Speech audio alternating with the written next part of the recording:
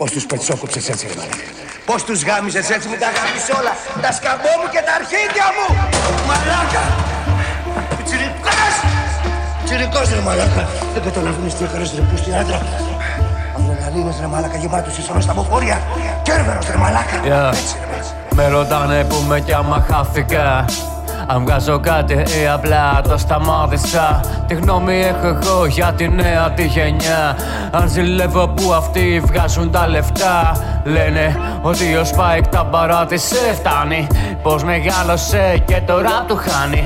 Λένε πως το λόγο το έχασε δεν γράφει. Πως τη φανέλα κρέμασε τετράδιο στο ράφι. Λένε δεν ακολουθείς την εξέλιξη της μουσικής. Δεν σχολιάζεις, μένεις πλά παρατηρητής. Λένε πως γουστάρεις τραξ παλιά σχολή. Στο στυλάκι σου φαίνεται δεν μπορείς φίλε να κρυφτείς. Λένε πως δεν έχεις ταλέντο επί σκηνής. Μα κάποιοι βγαίναν πρώτοι πριν βγεις. Λένε πως σκέφτεσαι πριν μιλείς. Γιατί μάθες να μην κρίνεις για να μην κρυφθείς.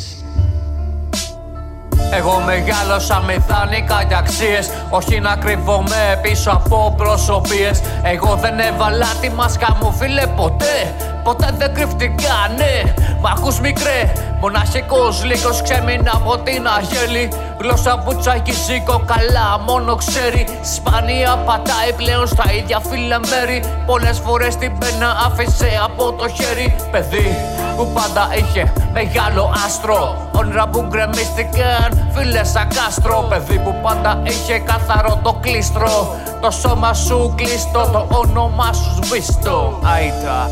Κέρβερος ρε μαλάκα, έτσι ρε μαλάκα. Εθέρας ρε μαλάκα. Δεν καταλάβαινες τι έκανες ρε πούστη. Έτσι ρε πούστη.